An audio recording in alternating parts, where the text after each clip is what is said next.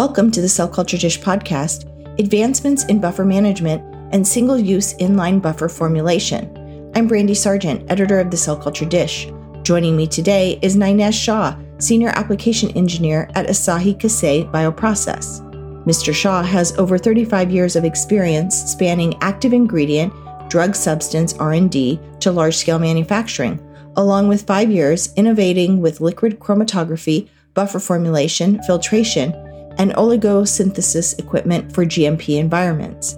He has led and obtained numerous international patents in pharmaceutical drug substance discovery. Buffer management is so critical to bioprocessing. Can you provide some examples of recent improvements and what you see as the future in this area? Yes, a perfect question. So buffers in general are a large quantity usable item for bioprocessing, for harvesting and recovering of the product. And the old school method was to make it in tanks and then use it as needed. Right now, in current situation with the real estate in the bioprocessing industry so high and pricey, and new technologies available which can give you the buffers on demand, as we call it. The inline buffer formulation is becoming a hot topic and a topic of choice for many of the bioprocessing industry large-scale users. And now it has also trickled down to small-scale R&D setup users who need 200 to 500 liters of buffer at a time.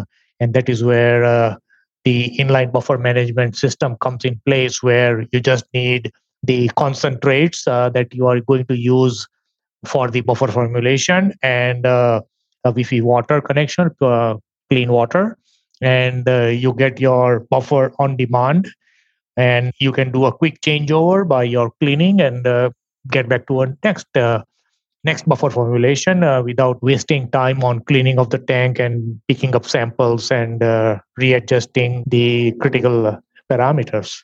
So in recent times, any new manufacturer, whether it's a large scale or small scale, tends to move into this field of buffer management and just have one or two what we call as IBD or motives, and use them for making all sorts of buffers that they need to.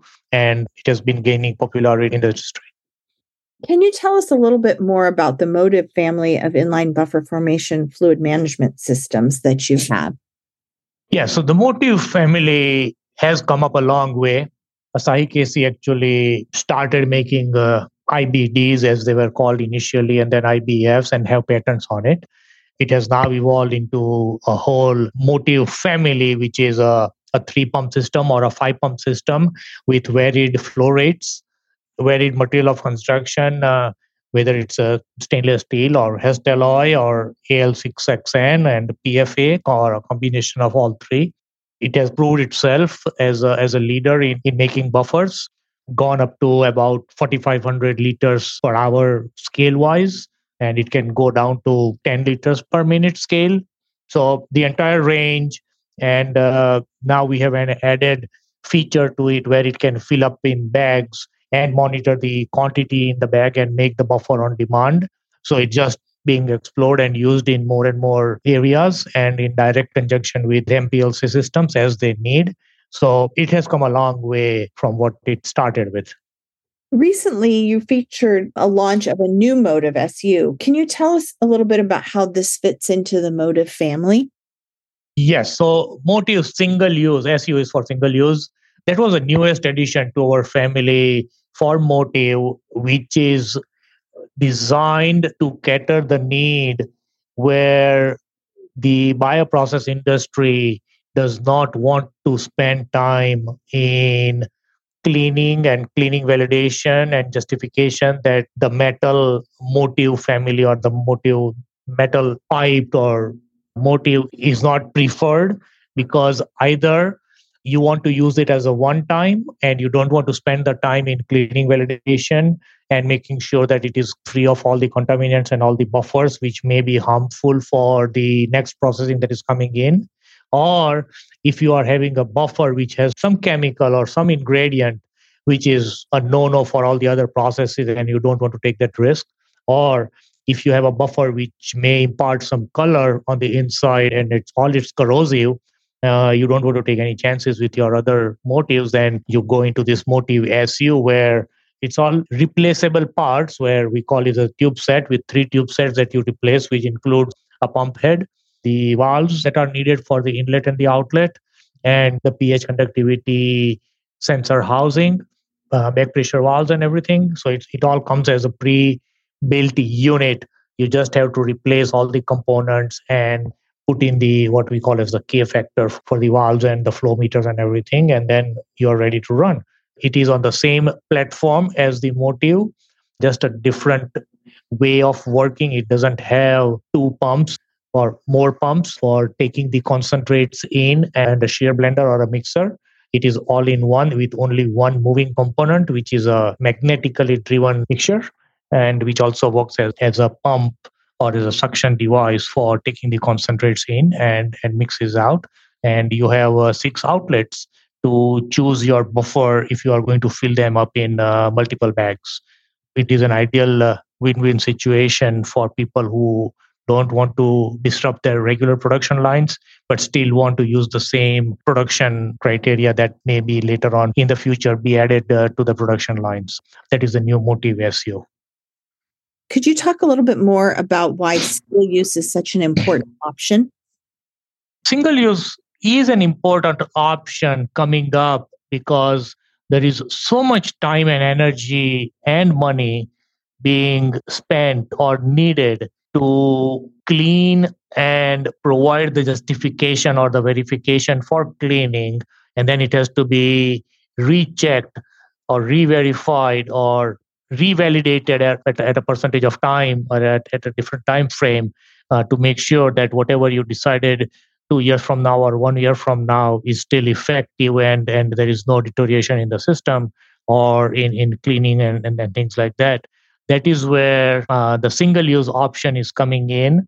People may say, okay, it's not green, but overall, when you see the amount of the time and chemicals and everything that are being used for doing the justification, I think it's a good option. And if your process permits, it's not a one-time use. You can use it for long duration of time as long as you have the backup data that you are not contaminating. And if you're using the same material over and over again, yes, it's a single use, it's a replaceable part, but it doesn't mean that it's a one-time use that once you use it, it's gone. So that is where this option is coming in. It is just like the bioprocess industry using 50-liter and 100-liter bags for holding their buffers, which are all single use. And this goes along in that same line for the bioprocessing industry.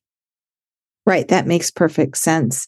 Could you walk through a little bit more about would you choose a single-use option versus a stainless steel option? That's another quick question. And it is actually something that the user in the bioprocess industry always have to juggle and answer is like, okay, what should I do? A very quick criteria, anything corrosive, if you're having a stainless steel option, but if you're going to use something that in literature says that it is corrosive and you don't have any documentation or any test reports to show that it is corrosive or not and whether stainless steel will hold up and you don't want to damage a stainless steel equipment, that is where this single use option comes in. Is like, okay, that's a fail proof thing. You can start your studies, you can start your bioprocessing studies, whatever you are doing in your trials. And at the same time, start doing some studies with stainless steel, whether you are using coupons or something to see what is the corrosion issue coming up.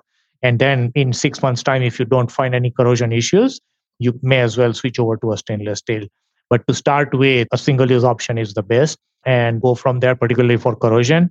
Again, color, which any chemist or any bioprocessing person would know whether it's going to impart coloration or if it's going to impart any effect on the stainless steel from the inside. That is, again, a quick answer is like go for a single use.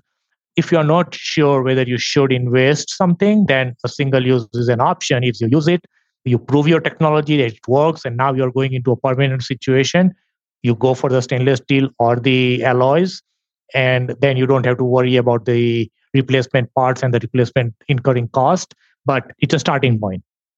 That makes sense. And just to follow along with that question, are there any striking differences between the single use and the stainless steel option? There are a few things needs to be considered when you're using a single use.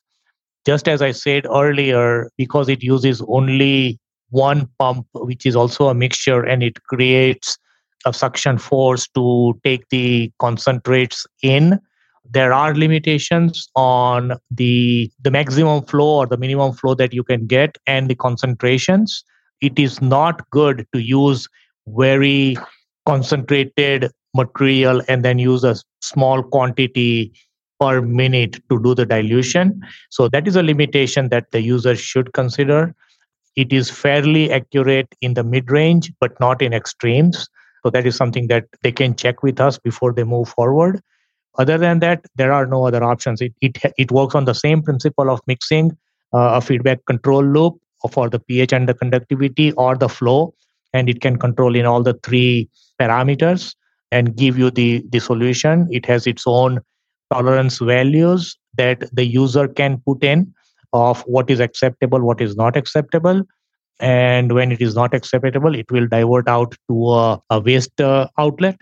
And then when it gets back into spec, it will revert back into the prod, what we call as a product outlet or the designated outlet, and then start collection and monitor how much is collected. And then you can control based on the total volume of the buffer that you need to make or based on time, and multiple parameters are there which the user can define and put it in their method. And these are very easy to use methods, intuitive. Just a quick 15-20 minutes walkthrough can get them up and running. Could you talk a little bit more specifically about the operating system for this unit, and also answer the question of if an end user wants to create a new buffer, do they need to come to AKBA? A quick answer is the operating system is based on a Windows-based PC, which is actually housed inside the electrical enclosure. And then we use Allen Bradley controls for all the control mechanism.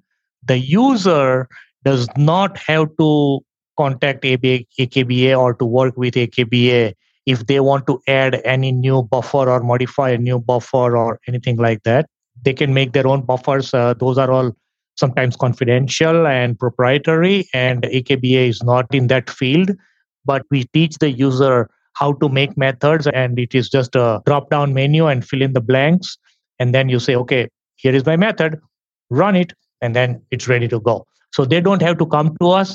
They can always come to us if they're having any issues with making a buffer or things like that. And we are always there to help and guide them through.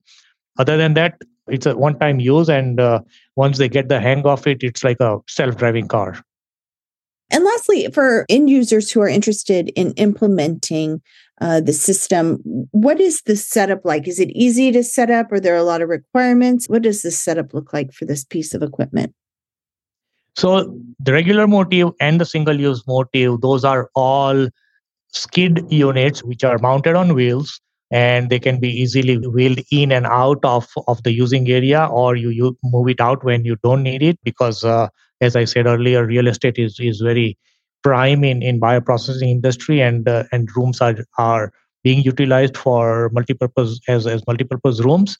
So these are simple. You wheel in, connect your electrical power supply. It can be 110, 220, 230 volts, or in some cases, if it is a higher flow rate, it may need the three-phase power supply. But those are all plug-ins. You connect air supply for the valves and everything to open. You connect your concentrate containers. It can be bags. It can be 1200 or 1 meter cube totes, whatever it is, or drums. And then connect where you want your buffer, whether it's going to a container right sitting next to it, or it goes into a port which goes into a room and then transfers it to another room. But that's it. No special tools required for starting it up or shutting it down. You just follow the sequence and shut down the what we call as the SCADA, and then you shut down the computer and you unplug, and you're good to go. Keep it in a cool, dry place, and you're good. The floor size requirement is a typical office table space required with the lines coming in and out and electrical power. It has a small HMI on top of it to see how the process is moving, and all the pertinent data is displayed there. If there are alarms or something, it will show you right there what is happening, and the operator or the user can take care of it right there. That sounds like a really intuitive and easy to install and also run system. I just want to thank you so much for your time today. This has been such an instructive and interesting conversation about buffers and buffer formulation, and I really appreciate your time today. Thank you so much. Thank you for joining us for this edition of the Cell Culture Dish podcast. To listen to other podcasts related to the discovery, development, and manufacture of biologics, please visit us at www.cellculturedish.com. And for downstream process topics, www.downstreamcolumn.com.